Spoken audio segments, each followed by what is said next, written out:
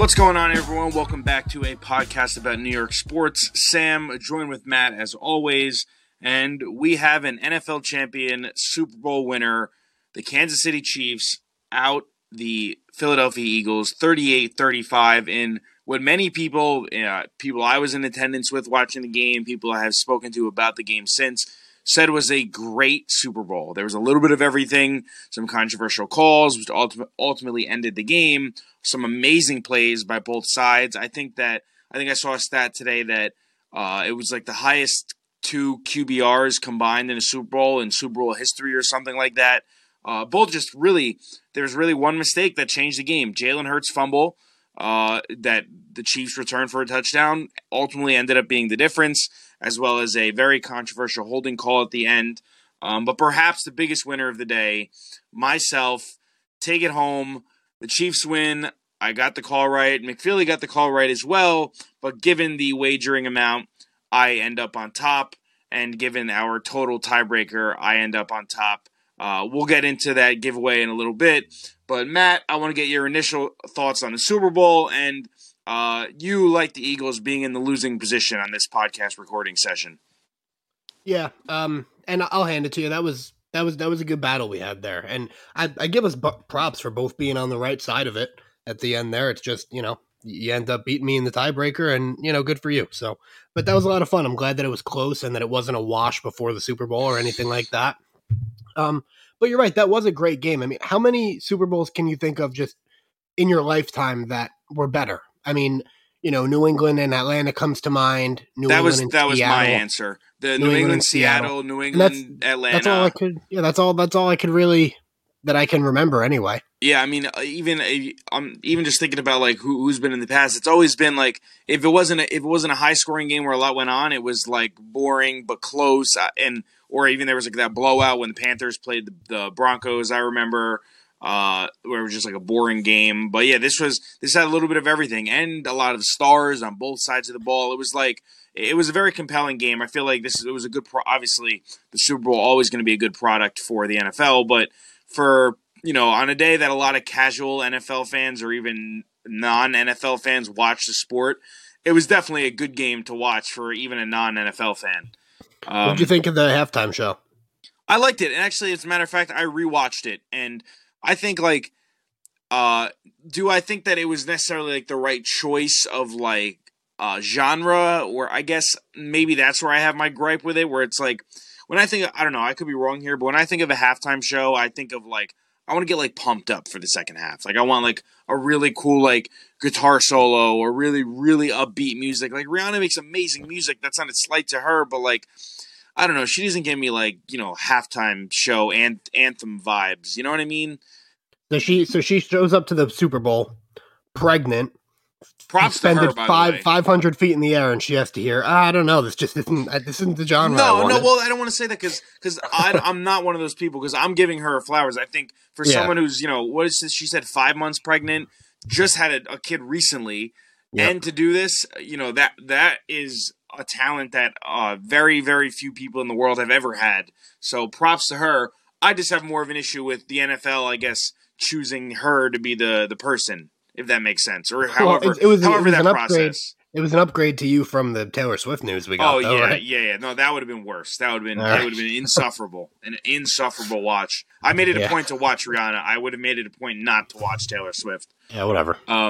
But other than this, I mean, like, if you're the Eagles, right? Like, I'm not sure if you've seen like the Kelsey podcast or any of their clips. They were talking about it, but I mean, if you're an Eagles fan, like.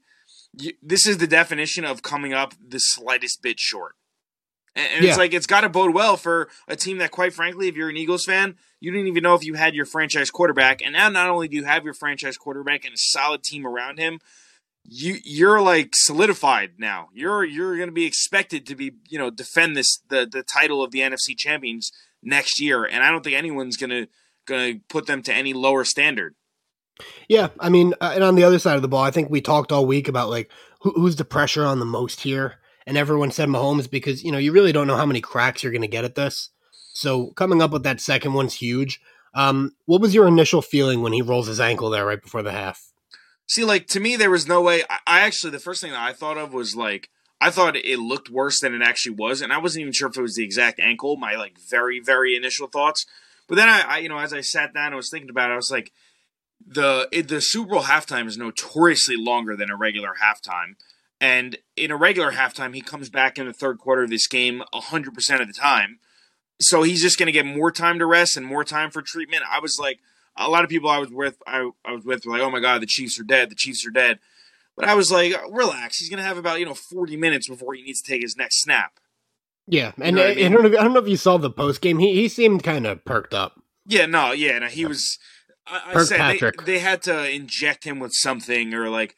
I mean, he looked like nothing happened. He looked like he had a new leg in the second half, which is crazy. But look, whatever you got to do, as just as much as the Chiefs, might have, stuck him with something, the Eagles might have stuck their guy with something if they got hurt too. I think it goes both ways, So how were they not prepared for the conditions of the field?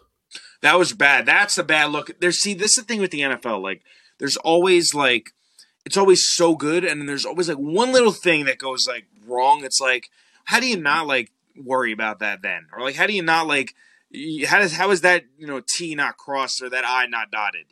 Yeah, and that's one of them. It's like I saw the article. I'm sure you've seen it about like the preparation and like the guy's like an 80-year-old man who runs like the I don't even know, a farm, I guess, that grows the grass for the field, and he's like devoted his whole life to this type of grass, and like the players all said it was like playing on ice skates.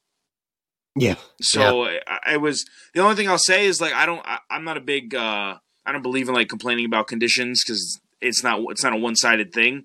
Although no, I agree. It is but, as the NFL, it's terrible. Right, but like I agree with you. But could you imagine it comes down to like a chip shot to win the game and your kicker slips? We saw a kicker slip on one of the ensuing kickoffs. Well, how about this? That's how I'm going to rebuttal that. I was listening to, I forget what it was this morning, that said maybe if that field's not slippery and maybe if they can get some good footing, Bradbury doesn't have to hold Juju on that last play. Right. You know what I mean? So, like you just said, it would suck to come down to one play or one instance where the grass came into play. Very possibly might have. I think I don't understand all the outrage around the call. To me, it's just it was a hold, right? And if they held the flag, I wouldn't have complained either. And I don't think it would have been a big deal. I don't think people would, Patrick Mahomes was yelling, calling it out, but I think they move on right to the next play. Listen, it was a hold. I don't understand there's a lot of complaining. Yeah, I guess the complaint, and I kind of see it is in the fact that like you're really going to determine a Super Bowl on that, like kind of point blank. Although I do agree with you, I think that even if that doesn't get called and maybe it's just like an incomplete pass or whatever, the Chiefs probably still win. I think it was only like third down anyway. Yeah, it wasn't like that wasn't for the game directly there to be, I guess, Captain Literal, but I still think the Chiefs probably win that game. But hey, look, if I'm an Eagles fan, I think I'm pissed, to be honest, about the fact that that's how my season ends against that team. Would you agree with this? Because this is kind of the side that I hear people taking is, well, there's holding on every play in the NFL, and it's just a matter. So why would you call it right there? Like I guess there is, but not to that degree. Like that was a true hold. I think that's a weak take. I think when people say like, "Oh, there's a flag on every play," I think that's just a weak take in general. I also just don't agree with it. I think that a lot of times, like by definition, what people call a holding is not happening on every play. Do people get their hands on each other every play? And can you freeze frame it and make it look like it might be a hold? Sure, but by the law of the land, not just because you get your hand on someone doesn't mean it's pass interference. It doesn't mean it's illegal contact. Like people don't realize that kind of within 5 yards, the corners are almost fair game to kind of mug their wide receivers. So a lot of people, and like I said, I'll revert this back to what I said in the beginning. The Super Bowl brings out like a lot of novice to not so much fans, and with that comes novice, not so educated football takes, in my opinion. So a lot of times when you hear like Joe Schmo on the radio, who they'll talk about the Super Bowl because it's a Super Bowl, but they wouldn't know the color of a football if they hit him in the face. Right. So that's where I stand on stuff like that. But look, I'm happy for the Chiefs. I think it's. If there were any doubters of this Chiefs dynasty, I think they have to be silenced now. This is a dynasty for sure, and they are. I said the Eagles are expected to defend the NFC next year. I think the Chiefs are expected to defend the AFC for the next the foreseeable future at the least. We'll see. I mean, the AFC is good. The AFC is good, but like they have not only arguably the best tight end ever. You can make the argument they have the most talented quarterback ever, and I said this. This might be a controversial statement for you, and I think I presented it to you previously, but this immediately puts Mahomes over Aaron Rodgers in my eyes already. Maybe. Maybe. If he retired today. Well, that's the only thing. I can't argue against longevity because time's just a natural thing. But today, he has done quite literally more impressive things in the NFL than Aaron Rodgers has as a whole. I guess so. Aside from longevity and compiling. And I'm not going to accuse Aaron Rodgers of being a stat compiler, but I'm saying he does compile stats as the years go on that make him look obviously way more impressive.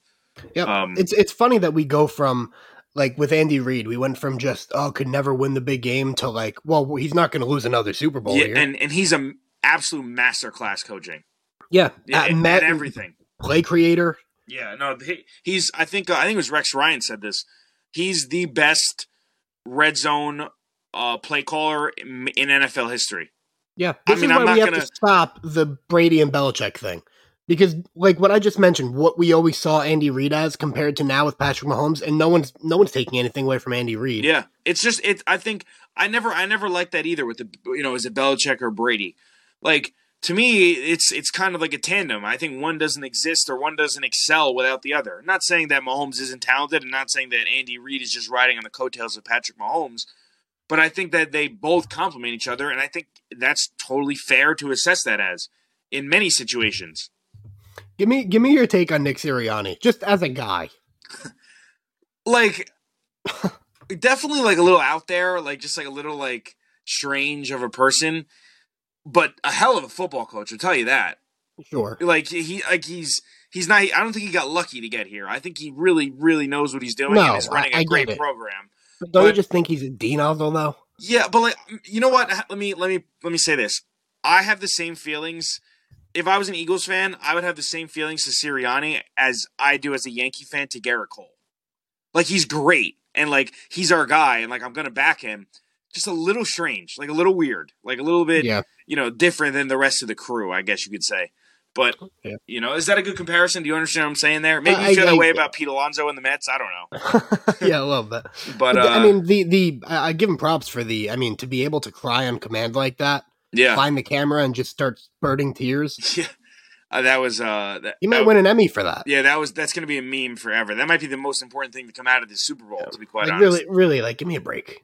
I don't know anything else you wanted to add. I definitely wanted to mention a little bit of baseball as pitchers and catchers reported today. No, that was a great game, but I guess we'll wrap up our competition here, and we'll also post a video just so everyone can see it. Yeah. So you did come up with the win there. I think 5-4 final score, was it? Well, technically, with the wagering. Technically, weren't we tied, and then I just got the over. Oh yeah. Right. So it was 7-7. Right. Okay. Because I guess the higher number I naturally won with the over because of the high scoring game. So okay. So we have the loser had to do a giveaway here. So I have to give away some Yankee stuff. All right, so we'll raffle it this week, and we'll have more information to come. More information to come. A lot more information came out today for the Yankees, as a matter of fact, now that we're going to hard transition to baseball. First of all, pitchers and catchers reported today, I believe, for the entire league. If not the entire league, I think the entire league is by tomorrow. We're recording this on Wednesday evening at about 7 o'clock, so I think the 16th is like the latest day that pitchers and catchers report around the league. But Yankees already off on the wrong foot. Frankie Montas looks like he's going to be heading to surgery that will out him for most likely, I'd say 98% chance that he will not pitch in this calendar year. And it's a bad look. Of all the Luke Voits and the signing Rizzo and all the nice maneuvers that Cashman has made, definitely some black marks there on that resume of Cashman, I think. I mean, how are you gonna trade for a guy who, look, Frankie Montas was going to be the game 2 starter. He was slotted to be the game 2 starter when they traded for him, and they paid as such. I think 3 or 4 prospects, Ken Waldachuk. The other names are are missing me, but a couple good prospects that, quite frankly, the Yankees could definitely have had a role for on this team this year, as early as this year. So it's going to be painful to have him on the shelf for another year.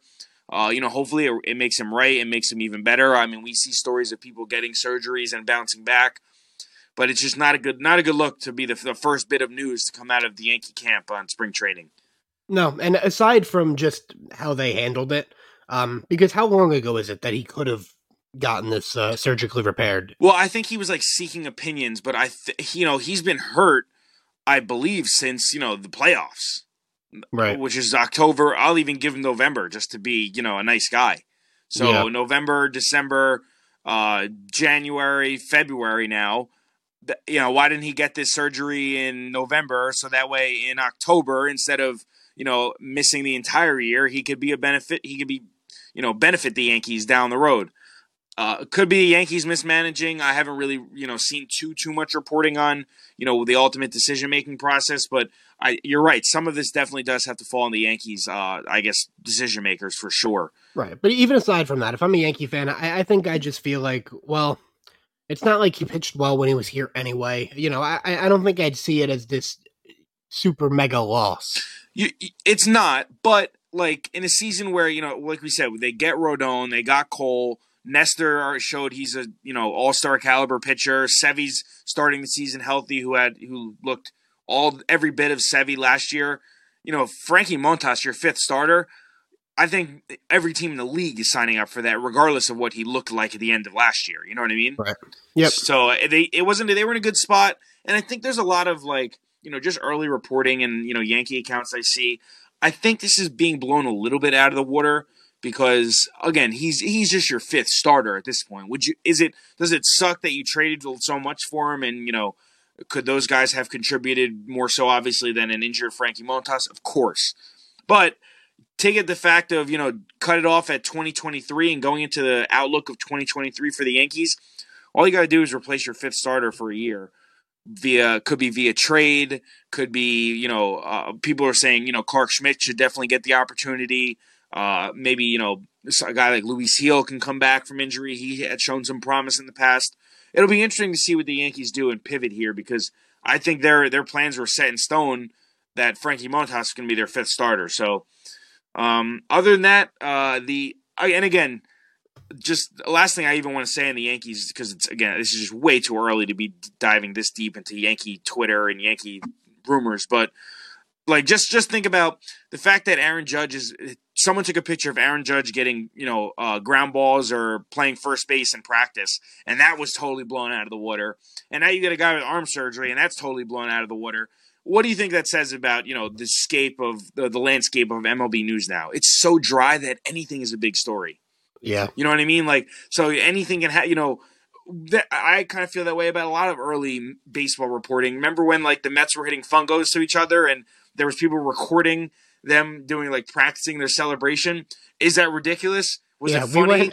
We went halfway viral for that. Yeah, well, I mean, was it funny? Yes, it was funny. It was a cool story, but did it deserve to be on the front page of the New York Times? And no, it's just spring training practice. For anyone who doesn't remember what that was, it might have been 2 seasons ago now, but in spring training, the Mets had someone hitting fungo balls to everyone, and they had to record 27 outs. And then at the end of it, they celebrated as if they had won the World Series. And they really got to use that this year, just like the Yankees. Maybe the Yankees will practice that. But any Met news? I saw a couple. I saw Verlander throwing, Scherzer throwing today. But I mean, it's nice to see pitchers and catchers. That's always a nice turnaround to take the sting out of the end of the football season there. Yeah. And you're all right, well, let's get into the swing of baseball then. I'm down. Yeah, and honestly, it's once Valentine's Day passes, and that's kind of to me the way my mind works is Valentine's Day. Everything after Valentine's Day is when you start gearing up for baseball. Before Valentine's Day, I'm so good on Valentine's Day, but I use it as a very good mental marker for my sports calendar. But yeah, I think both teams obviously with some promise. Before we move on from baseball, I think we should do some way, way, way too early non-home teams. So I'm not going to include the Yankees and be a homer. Matt will include the Mets and not be a homer. Give me your way too early World Series prediction if you have it ready. Give me yours first. So mine is, I think I'm ripping this from, I believe it's Buster Only's, but I wholeheartedly agree. Mariners, Padres. You just completely agree 100%. Yes. Sub out one of the teams. Well, the only thing I would debate is I think that. Let me backtrack. I think the ALCS could easily be the Astros and the Mariners, and then the NLCS could be the Padres and the Mets.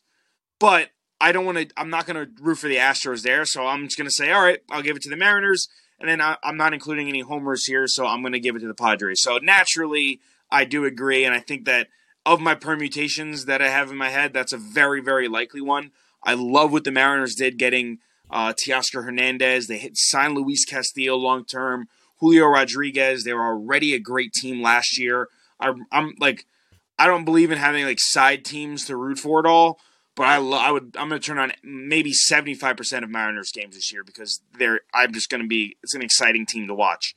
And then for the Padres, I think you're going to see them down the line. They're going to get Tatis back eventually. They're going to get Soto back. They along with Machado there and everyone else they got. I think they win the NL, and I think they're the best team in the NL. All right, give me Pirates Athletics. No, I'm gonna take Atlanta. I think for a team that was already right there to have improved to the degree that they did, they're really scary. This division is just gonna be. I mean, it's crazy. Yeah. And then you know what? Just give me Houston again. That's what they are. They're a easy dynasty. money. They go to the World Series. That's what they do. All right, cool. So you're okay with me making a little post on the Instagram of you're okay to back that up on an Instagram post, like a non-contenders World Series prediction. I mean a non-homer World Series prediction. Yeah, Mets fans can cry about it all they want. I don't care. Well, obviously if I'm picking the AL, I'm going to say that the Yankees will make the World Series, but I'm going to say our way too early non-New York World Series predictions. Is that fair? You're cool to back that? All right. Sounds good. Anything else on the baseball front? I wanted to just touch on the Knicks, and then we can get out of here. Well, we got some rules. Oh, yeah, the rules. Duh.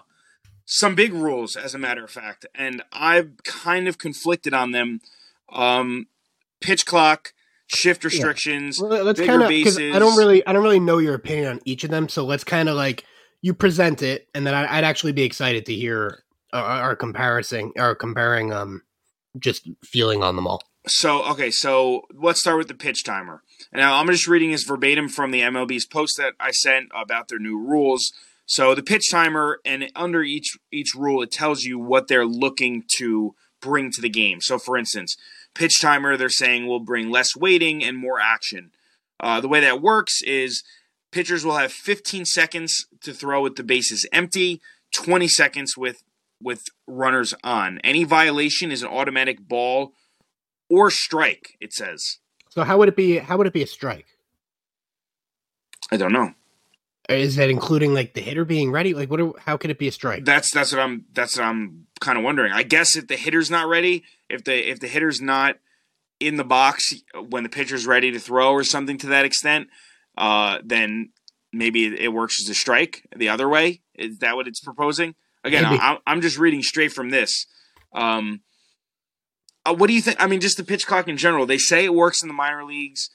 They say it speeds up the game, but like people, I heard Michael Kay talking today about how is it going to affect the velocity of the pitchers? I don't think like that much. Like, no, I don't think so. Maybe like a couple guys might feel like a little more rushed, and therefore ultimately like I don't know, maybe their mind is a little more scrambled or something. But like 15 seconds to recover after throwing one pitch is a lot of time.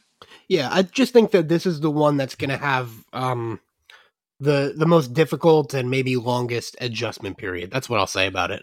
How that kind of happens every time there's a big rule change where we have to deal with players complaining about it months on end, and then you kind of just forget about it. It's like, when there's like a social media update and everyone's like, oh my God, Twitter looks so dumb, whatever, but you forget that it was even updated 2 minutes ago. You know what I mean? Yeah. So it's kind of like that. That's what I think it's going to be like. It might be a little strange at first. I like it. I believe in the minor league testing that they do. I do too, and I think that the only thing I'll say is I think it's going to be a little cheesy because in the minor leagues they don't really have like much stoppage time with like commercials and stuff. True. I think like what the MLB is just going to do, and just being as shitty of a league as the MLB is, they're going to take that extra time, and it's not going to make the game shorter. They're just going to add like another 30-second commercial. Right. You know what I mean? Like that's where they're going to make their money back. But it still enhances just like the viewing. Like I feel like people, especially younger people, just get turned off by just like the standing around. Yeah, there's definitely a lot of. To me, you're right, and it's obviously I think we're going to watch baseball regardless, so we're not really the target of this, I guess, this study, I guess, or who the target audience, if for a lack of a better term, but. The people that I guess were complaining about the game being too slow are going to get they're going to get much better product to watch with this than previous. However, I didn't think it was an issue. Really, there was some like maybe a couple guys that I was like, all right, dude, throw the pitch, like, come on. Yeah. But 15 seconds even still is a lot of time. Just some clarification on the pitch clock. It says if a pitcher is not started the motion to deliver a pitch, in quotes, before the expiration of a clock, it'll be charged with a ball. If a batter delays entering the box, he will be charged a strike. So we were right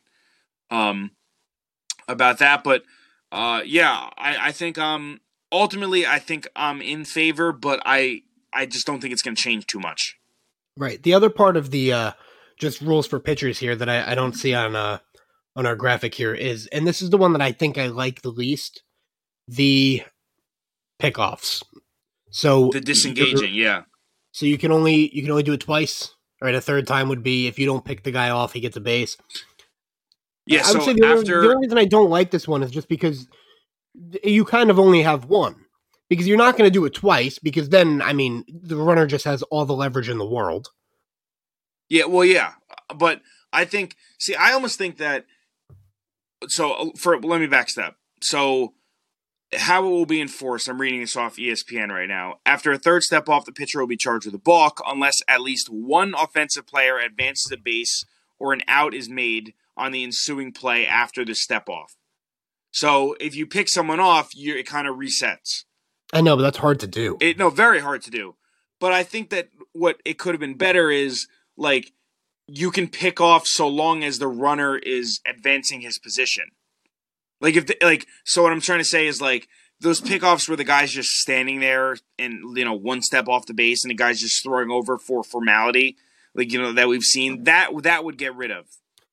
I've even seen before where the guy is actually foot on the base and then, like, he'll, like, put his arms up, like, dude. Yeah, no, well, that's what they're trying to avoid. That's just like a mental thing that just wastes too much time. But I almost think like maybe pitcher, like a better way to do this would have been like the runner establishes his set stance at first base in a lead, and if he advances past that set stance, then he can pick off without any penalty towards the three. Right. But if they're not advancing and they're just standing 2 steps off the base. And I'm trying to make it an umpire's judgment sort of thing, if you follow. Yeah. But then, unfortunately, not how they're going to do it. So now, after you pick off once, you can only really pick off again if you know you got him. Yeah. So I'm not really that big of a fan of that. I didn't think it was that big of a deal. I just thought that maybe they should have, like, I don't know. I thought there were better ways to really enforce it than this. Yeah, but I mean, it'll be in the back of your mind. I feel like this only really matters for a handful of players anyway. Yeah, that's not going to be honestly, there's not been too many pickoffs in general at all. Really, there's like pickoffs are kind of like a real pickoff has kind of died off. However, another rule that we'll go over, I guess, transition to the bigger bases. The bigger bases will go from 15 inches to 18 inches in width, which gives it about 3 inches closer to second base. Actually, technically maybe 6 inches, because if second base is bigger by 3 inches and first base is bigger by 3 inches, then they get 6 inches closer to the base. Right? Fundamentally. Yep. And that might warrant more pickoffs. They might see, or, obviously they think it says they want to increase safety and aggressive base running. So they want people to steal and they want there to be less incidental contact I guess, incidental contact at first base with like people's heels and cleats and, ankles, shins, all that stuff. Yeah, I don't have a problem with this one at all. This is probably my favorite one. Right. And I think I really get like every part of it. Yeah, the only thing I worry about is that like a lot of these are offensive beneficial rules, and you don't want it to sway in a direction that is, that's too much. Yeah. Yeah, no, I agree. You don't want to protect one side and not the other. I get that. And then I think the biggest one that's going to really affect the game the most, it's got to be the shift. Yeah. I mean, they want more hits, and they want their middle infielders who are at one point were the two most. For a lot of my life, I was always told the most athletic person in the field plays shortstop because he needs to be able to have the most range and the best arm, and he also needs to just do a little bit of everything. Yep. Now with the shift, you could have put Joe Schmo there and he only had to cover a quarter of the ground that traditional shortstops need to cover. Now I think having a rangy shortstop that can cover from midway between third and second all the way to behind the second base bag is going to be a huge thing. Having guys that are rangy up the middle where you can't have guys, the rule is you have to have two infielders on each side of second base. So what's really going to happen is a shift, quote unquote, is just going to be moving over the second baseman to the maximum distance that they possibly can, or moving the shortstop over to the maximum distance that they possibly can. Right. When this was first introduced, but they didn't really have all the logistics set up, we kind of went over the right way to do it. And I think if you're gonna, I don't even want to say ban the shift. If you're gonna implement shift restrictions, I think they did it the right way. I don't have an issue with this one either.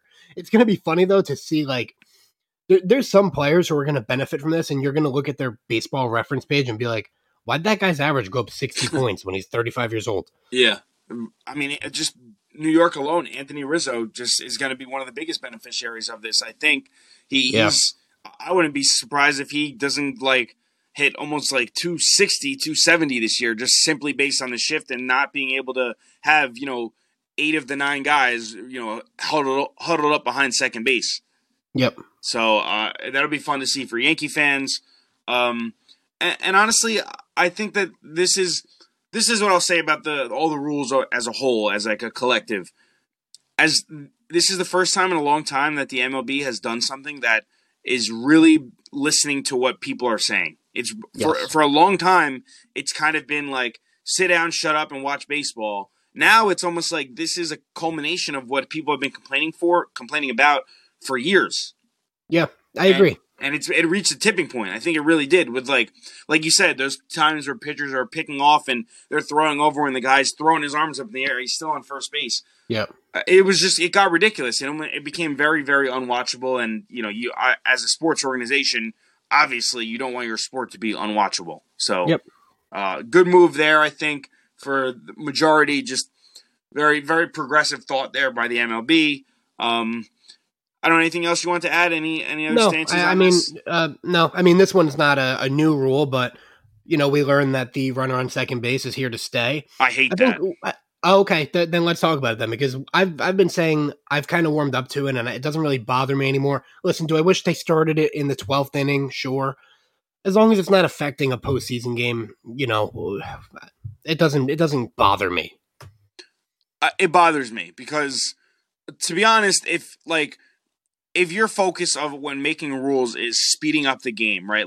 So all these rules, the pitch clock, pickoffs, the batter having to step in the box or having to keep 1 foot in the box, blah, blah, blah. If you're going to do all of that, I don't think you need to worry about, the end of the game where it's the most intriguing. Let the game play out and then let everything else make up that time. To me, it's almost like when I see the extra runner rule, it's almost like it would be like saying, all right, in the NBA, right?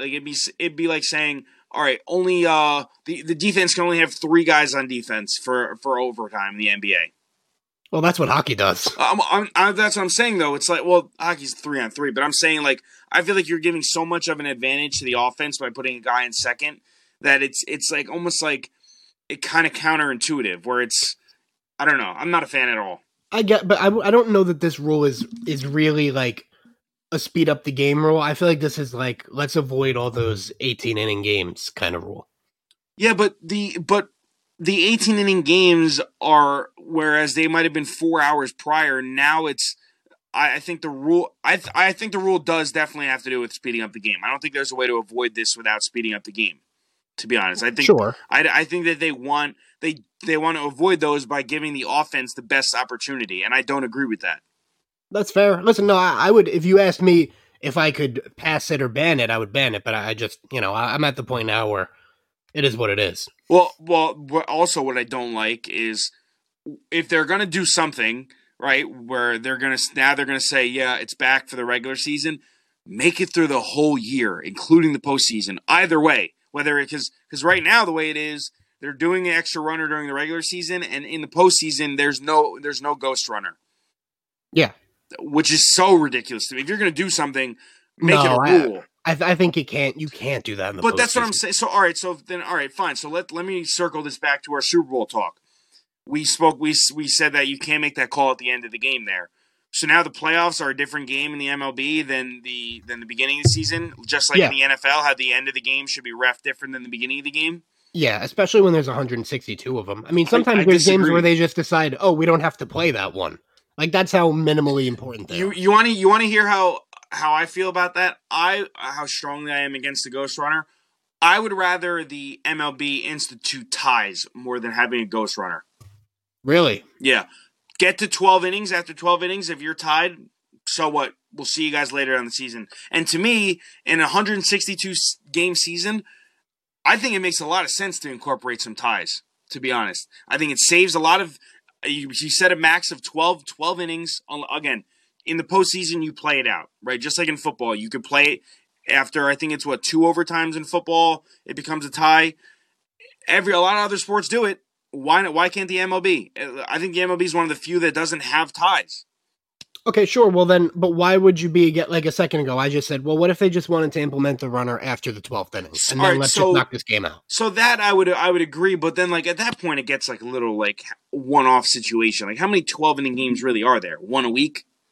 Yeah, you know what I mean. Like that's to me, it's just bending the rules too much. Whereas I'd rather, if they really are really concerned about like, I guess, longevity and health of players and even pace of play as a kind of a secondary thing, just roll the tie, right? Like maybe I think if you implement ties too, you find some times where, guys they might change up their strategy in the bottom of the 12th inning. You might see teams with like saving their closer. If you're, for instance, if you're the Yankees, right, and you're in like a 1-1 game, let's just say in the 9th inning, and it's the bottom of the 9th, and you haven't used your closer yet, you kind of have incentive to save him to the 12th, right? Yeah, I guess so. Yeah. You know what I'm saying? To kind of shut the door and make sure that you don't lose that game. I think it's just another layer of strategy that definitely could be used. Yeah, no, that's fair. I get it. That's all I really have to say about those MLB rules. Definitely wanted to hit on some Knicks and NBA before we get going here, but Jalen Brunson playing his absolute out of his mind right now. He's averaging 30 over his last 20. Yeah, and he's putting up numbers that are very, very comparable to, I think I saw like Jason Tatum last year. His numbers are up there with anyone, and I think that this new Jaylen Brown injury actually could very possibly open up a spot for him to be a reserve in the All-Star game, which would be very, very cool. As far as the Knicks are concerned, I was at the game the other night. Jalen Brunson dropped 40. Josh Hart comes in, starts hitting threes from the corner, running threes, playing great defense, grabbing boards.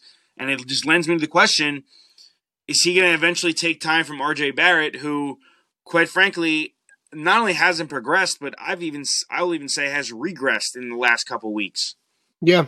And I could see very well, I think the very like silent whispers around the Knicks right now is this Josh Hart guy is a lot better than we thought he was. Like he's going to fit this team a lot better than I think anyone could have envisioned. And I think it's only a matter of time before, the Knicks see themselves in this open East now with no Kevin Durant, no Kyrie Irving in their way. And really a kind of an open East outside of the Celtics and the Bucks. I guess you want to throw the Sixers in there. There's 3. 8 have to get in. That leaves 5 spots. And if you want to be in a win now mode, you can make the argument that Josh Hart makes the Knicks much more of a win now, viable contender, quote unquote, than RJ Barrett does. Yeah, I don't want to keep dwelling on the trade that never was because we talk about it all the time. But if we get to a point where like RJ's minutes are cut, like it's just going to leave such a bad taste in your mouth that you didn't get it done. Yeah, no, it's you're 100% right. I couldn't agree with you more, and it's very disappointing just even having to think about the fact that what we could have had. It's just like I don't even like to think about it. But I'll say this too, like I'm rooting for RJ still. Like I'm not rooting for his failure. I still think that RJ Barrett is a good basketball player and has a spot on this team and of course in the league. But I just think, I got to start seeing it. Mm-hmm. I can't just keep hearing about, he was right up there with Zion at a high school. Cool. Went to Duke. Cool. Was the third overall pick. Cool. Like, it gets to a point where all that kind of gets washed out and you're just another guy in the NBA. Mm-hmm. So, and I think that's the part where RJ Barrett is right now. And it's going to be see what huge second half for not only the Knicks, obviously, but following the All-Star break, it's a huge second half for RJ Barrett and his future with his team. I really think that.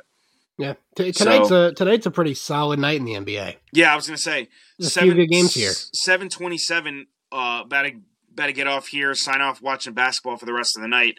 Talking about Knicks and the Hawks, always a fiery matchup.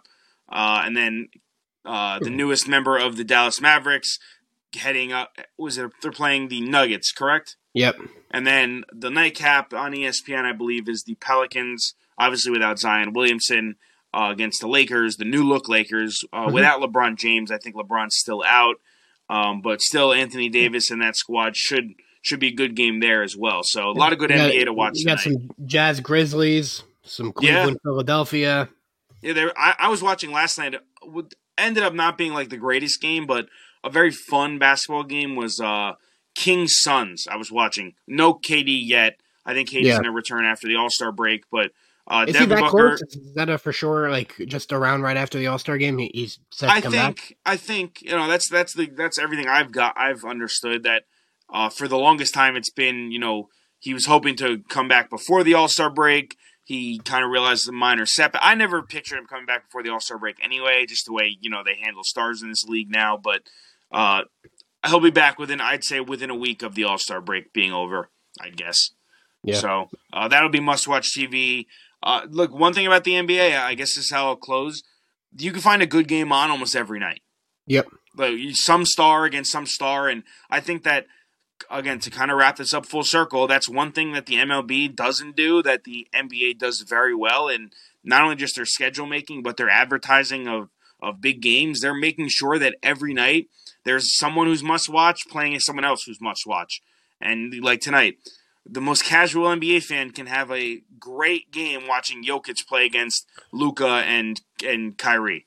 I can't believe that's not nationally televised because the LeBron-less Lakers have to give me a break. Well, to be honest, from a viewer perspective, I bet that game still gets more viewers without LeBron. Yeah. You know what I mean? Just like that's going true. against each other. This is just the Lakers. So, that's all we had to say today. Kind of an off-the-cusp kind of episode here. Wanted to hit on a little bit of everything. So, as always, thank you for listening. We're probably going to start doing like one episode a week until baseball really ramps up a little bit more, unless there's some huge news for us to cover. But, as always, thank you for listening. Make sure to follow us on all our socials, and peace out.